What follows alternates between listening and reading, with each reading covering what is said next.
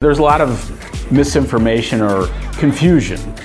And I kept reading, this is the Wall Street Journal, and I kept reading it, and not one time in the article did they compare different types of omega-3 fats. They just, omega-3 fats.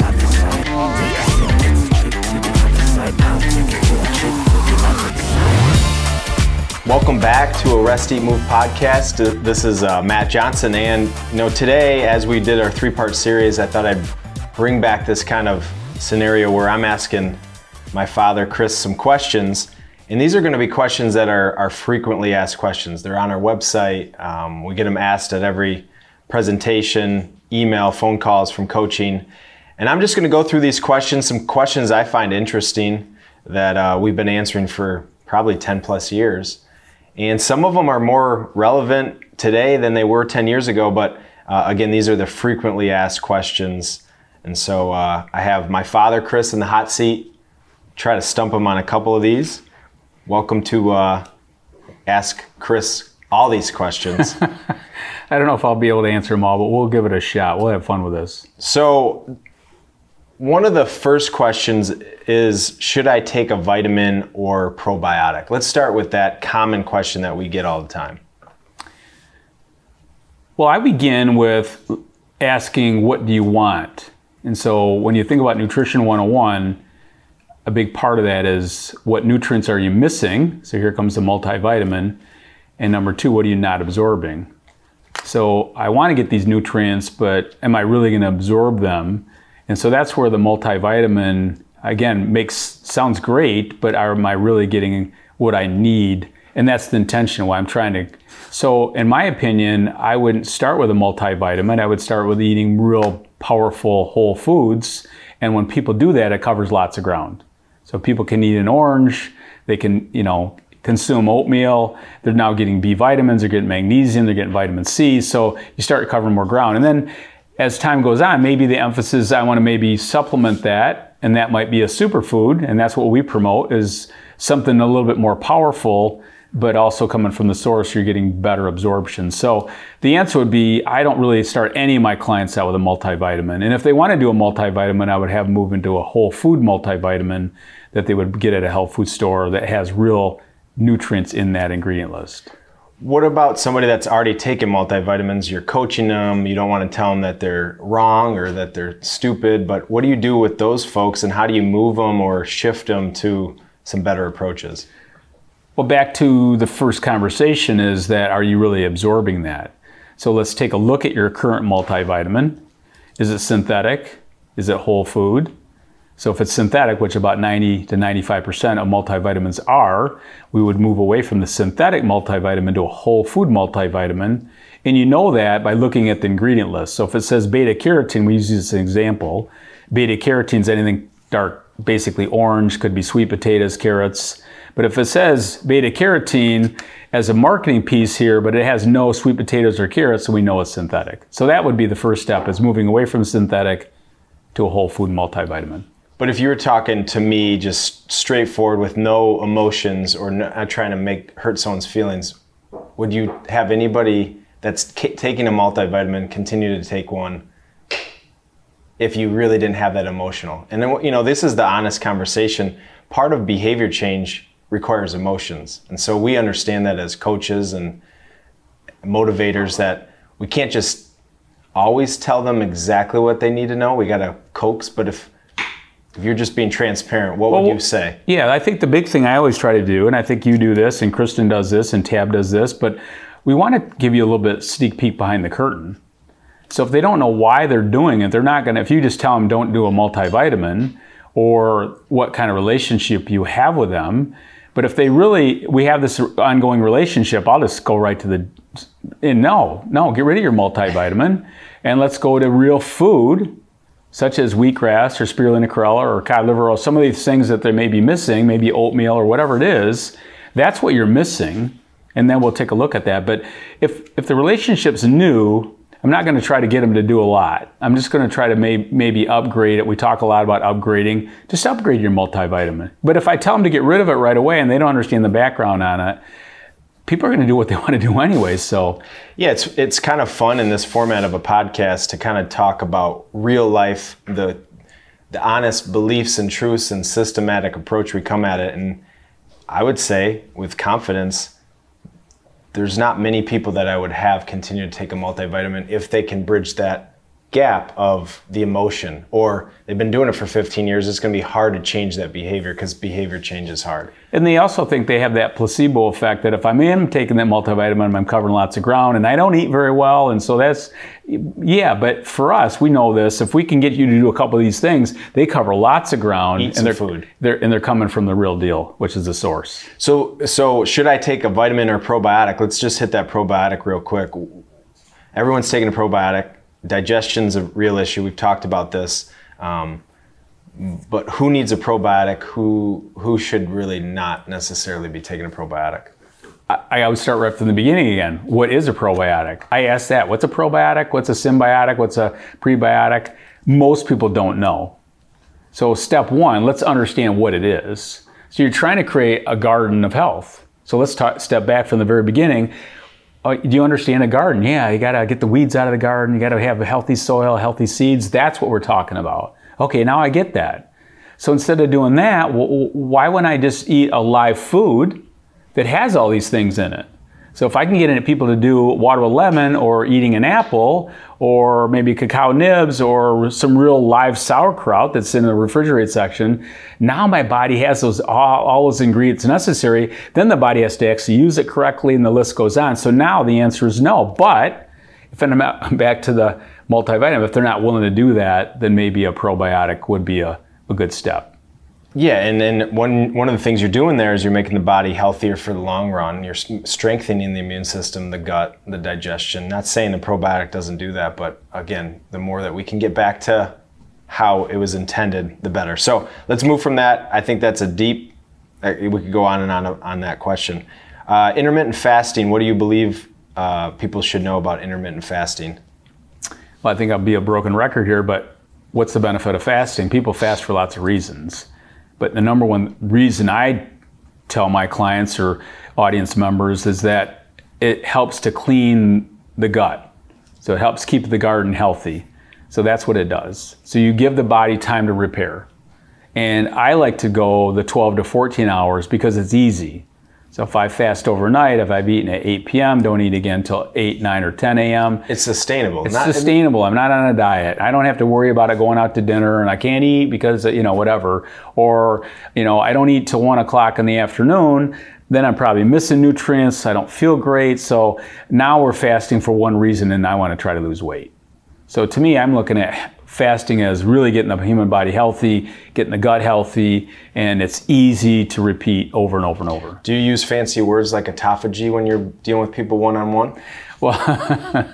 Well, you don't need to, you can talk about that, but if you just tell them it helps clean the gut, it's pretty much the same thing. How did we make nutrition so complex with these words? And don't you find when you're working with people, if you don't use the science and get into the weeds, then they think, well, you must not know what you're talking about. But then both me and you watch when there's too much science involved, too much complexity, what are people going to actually do?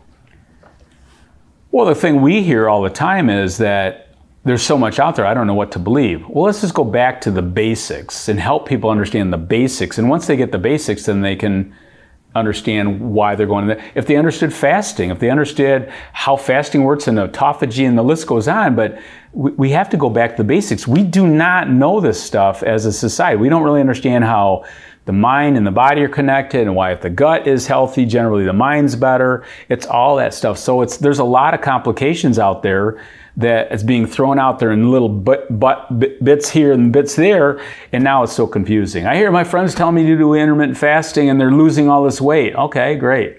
And my friend tells me that I need to, cut carbs on my diet. I mean, this goes on and on. So that there's a lot of information out there that's confusing. I got picked up my driver to the airport 2 days ago, and we talked on the way there, and same driver coming back, so we're talking more, and he said, what do you do? And I was trying to explain to him, and the tough part is I don't want to explain too much because then it's going to be about asking questions, and they don't have context. So I said I'm in health and teach people how to take better care of their health, and he says, oh yeah, you shouldn't eat carbs. And I mean, he didn't ask me what I believed. He just started saying, oh, you this, I've heard this, no carbs. So yeah, I can understand there's all bits and pieces. There's not a full story, and then it becomes challenging. Well, it's like, anytime you hear about losing weight, and again, I've been in the bodybuilding arena for a long time, and that's the first thing everybody does is you got to cut the carbs out of your diet if you want to get leaner. So you can see how it's so confusing to people.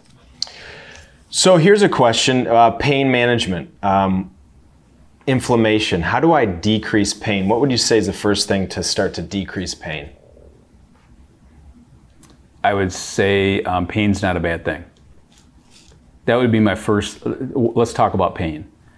So when I did that opioid conference a few years back, I was the ending keynoter, and I really was careful on how I came up and started talking about this, because you had a lot of people in the whole drug addiction, and it was a very emotional audience.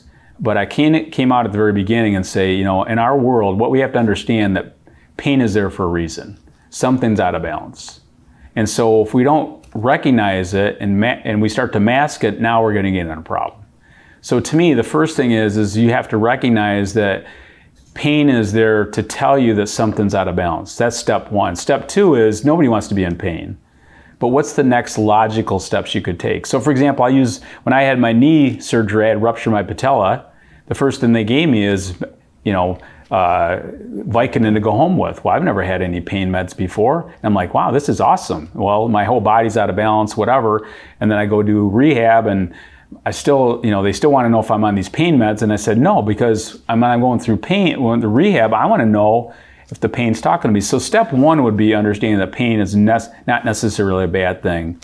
And number two is, what can I do in my lifestyle to help me get less pain and get back into balance? And that takes some time and energy, because I'd rather do CBD, or I'd rather do a pain med, or I'd rather do, in reality is that might be a component of that, but that's not, that's not the whole picture. Yeah, this could be a tool in the toolbox. Could be a mitigation strategy, but you got to go after the source of it, be more aware of it. I think in reality, where we're at coming out of the pandemic is we don't really have that self-awareness, because we didn't have it to begin with. You create stress and complexity, you come out of it in a fashion where you're just surviving. So let's say, for example, if I have pain in my shoulder. So step one is, let's talk about your shoulder itself, but maybe it's not just the shoulder. It could be your head being moving forward, you lose space in the acromion, the list goes on. So let's talk about maybe the range of motion. Maybe you sleep on your side, or maybe you're missing omega-3 fats, or maybe you don't have enough rest, you have too much overuse. Those are all things you address to help with the pain, versus let's just take something to mask the pain, when reality is if you mask the pain, then you're probably never going to fix the source of the problem.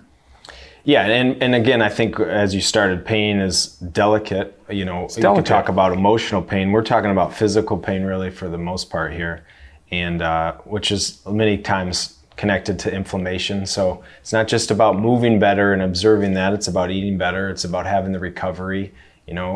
Kristen's doing a marathon, she's talking about pain in her knee. Is she getting enough recovery?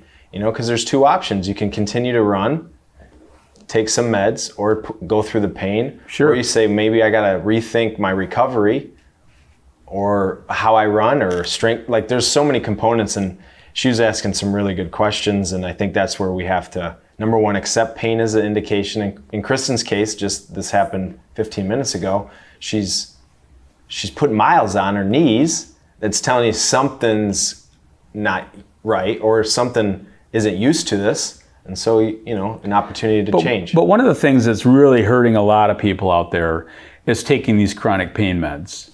You get a bee sting, you get a toothache, yes. Post-surgery, yes.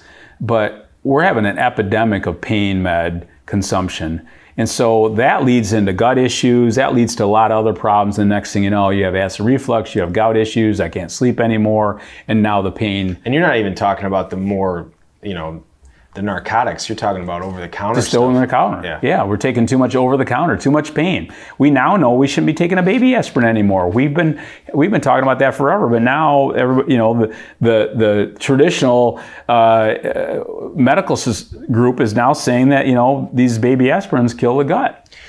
So, when you think about any symptomatic pain reliever, and if it doesn't go after the source of the problem, there's going to be a side effect that associates with it. It's not, I was talking to my audience this week and I said, how many of you understand the easy option is never really going to give you the results?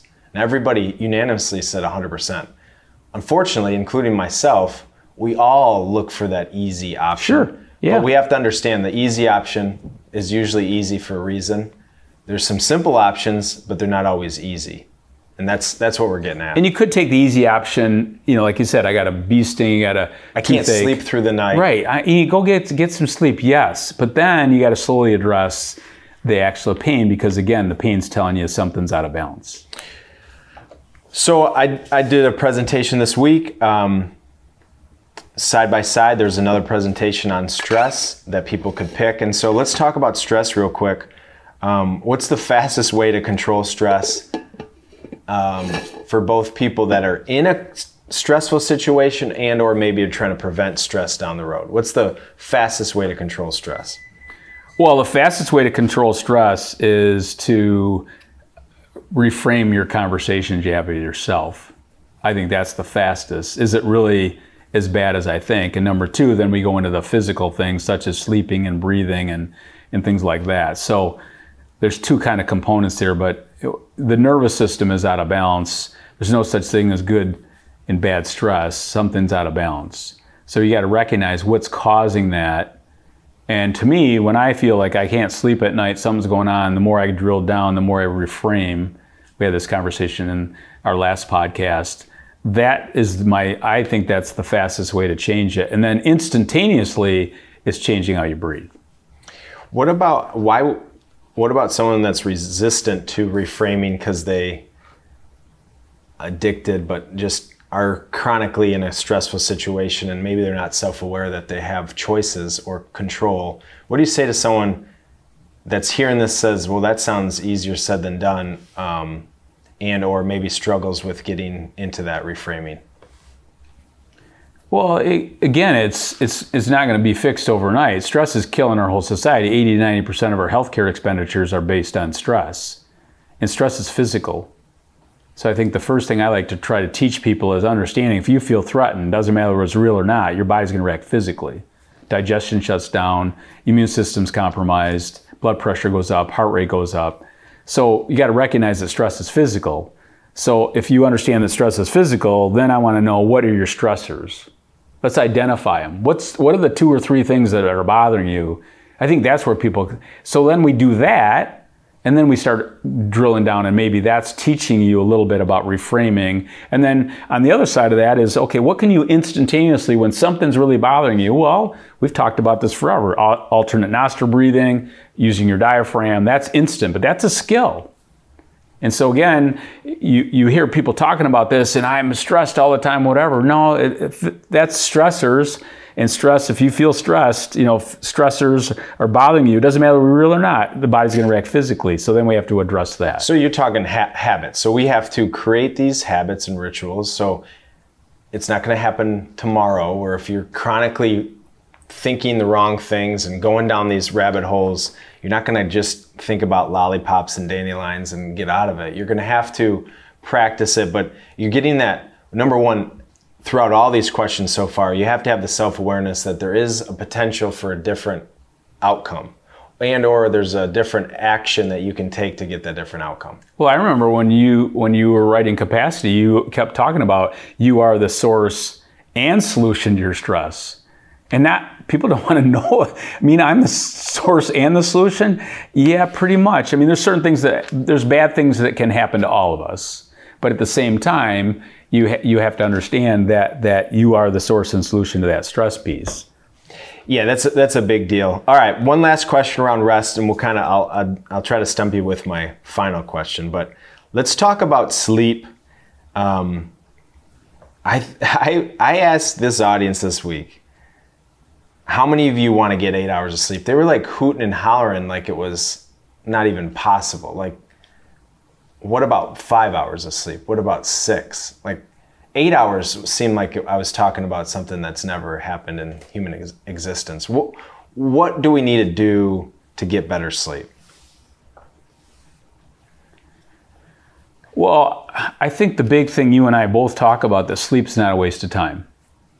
That would be step one. Everybody understands that, because many people think it's a waste of time. If they think it's a waste of time, they're not going to pay attention to it. So step one is, do you even value it? And if you think it's a waste of time, you're going to hack it. And you hear everybody out there, all these social influencers, I'm trying to hack my sleep. I need to steal that time to do other stuff. Wait a minute. If you're talking about optimal performance, feeling your best, brain health, the list goes on, you have to sleep.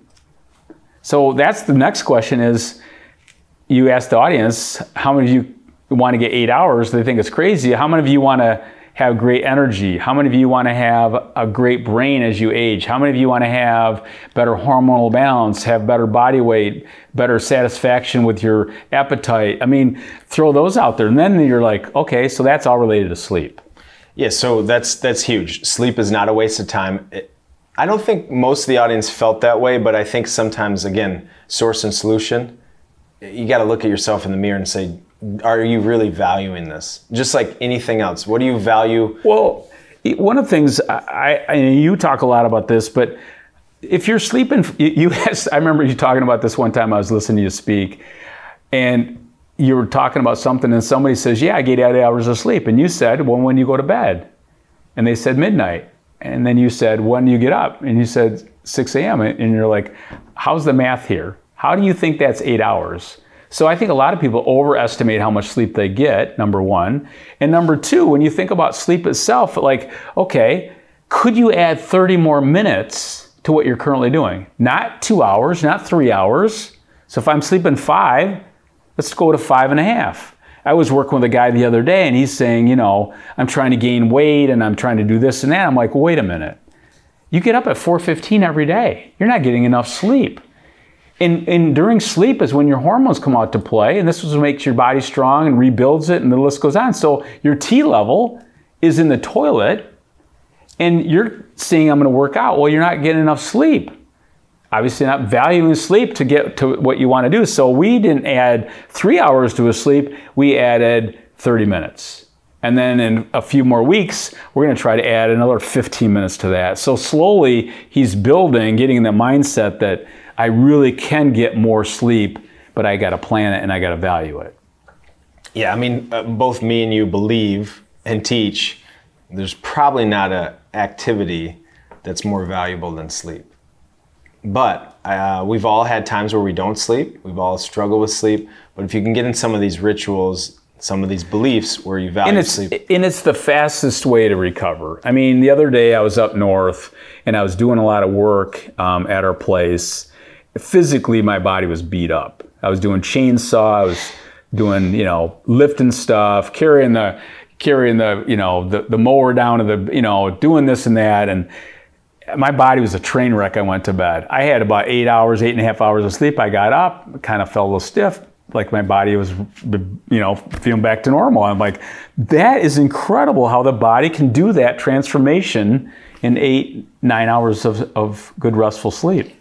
Yeah, and imagine the person that does that for a living and only gets 5 hours of sleep, and they're, and you've worked with many of them that their longevity was drastically reduced because of. You can handle it in acute phases, but definitely can't do it day in and day out. All right, so the final question, and this it's a complicated question, but I had a lady ask me why tofu wasn't on the food target. And so you created the food target in 1994. How often did somebody try to stump you and say, well, I don't see this on the food target? Well, when the food target when I first designed it, I had a lot less foods on it. And then people were like, where's this? Where's that? And I'm like, well, you can't put every nutrient on the planet in that food target. So it's just a concept. It's a concept of eating live, real food. So back to the source. So my point is, she asked me where tofu was, and I said, well, I'm thinking in my head, we've redone this thing 50 times since I've been here. So it was on there. I'm thinking, well, where is it? It should be, somewhere in the protein, somewhere there. And I'm looking and I'm saying, well, maybe our idea, because we put meat and cheese alternatives in the red, so maybe that's what we're referring to. And And she said, I'm just surprised that it's not like good, because we're not going to miss things that are good. You know, it's usually those things that are outliers. And so, well, tofu really isn't good, or it's not great. It might be good. So the yellow is good. And I said, definitely organic, low quality tofu is not going to be good. And she was really kind of flabbergasted. So the question that I'm going to ask you here is, there's a huge push. Bill Gates has this new food that's, all about plant-based this. There's all these, pushing to eat more plant-based. But at the end of the day, I'm looking at this lady and she does not look healthy. And she said the reason that she's going vegetarian is to try to be healthier. And at one point she was trying to be vegan. And I'm not saying I don't know anyone that's healthy vegan or healthy vegetarian. There's millions of people doing it well. But for most of the time, when I hear people say that and they don't have the framework, they end up becoming unhealthier. So what's your opinion on this plant-based push, these alternative meats? A lot of people consider tofu healthy. What's going on here? Obviously, it's many reasons someone would go this route. So let's talk about vegan, vegetarian, plant-based meat. Let's hit those. Well, the Wall Street Journal came out a couple weeks ago about omega-3 fats. And the word was not like omega-3 fats, the verdict is, some research, whatever. But there's a lot of misinformation or confusion. And I kept reading, this is the Wall Street Journal, and I kept reading it, and not one time in the article did they compare different types of omega-3 fats. They just, omega-3 fats. Like, okay, are you getting omega-3 fats from a big box store that's synthetic, or is it the real wild Alaskan salmon, or is it the, Dutch Harbor, Alaska cod liver oil? It never ever. Is it flax seeds? Is it chia seeds? It never ever talked about the source. And it's the same conversation when you talk about whether it's plant-based or animal-based, whatever. So if you're going to go animal-based, you're going to eat some animal, then try to eat the healthiest animal you could. So if you can do organic chicken and you can know exactly where it's coming from versus these Impossible burgers and all the stuff that's coming out there right now, what is this stuff? So to me, I understand if I eat a lot more plant-based than I ever used to. I still eat meat, but I really pay attention to whether it's, animal or plant. It's where does it come from? So if you're talking about tofu or anything, is it real edamame that I'm mashing myself and, fermenting? Is it that? Probably not. Or is it this over here that's been in the store for 13 years and so is peanut butter good? I mean, is it the stuff that's been in our basement down here for 23 years, or is it the real peanut butter? So this is where the conversations, I still believe, including the Wall Street Journal, they get it wrong. Yeah, and my perspective, and again, this question was given to me before I was able to present. So I had to kind of tread lightly, right? Because sure. They don't know me, There's no they don't context. trust me. Right. Yeah. And I said, well, I don't think 52 ingredients in an Impossible burger, and again, I haven't looked lately, but that at one point was the number, I don't think that ever will be healthy.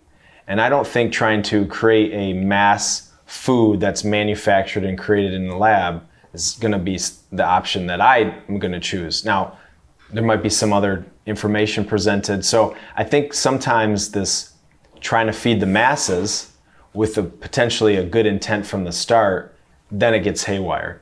So I think if you're thinking about tofu, it's probably the first person to make tofu is probably healthy tofu. There's no doubt.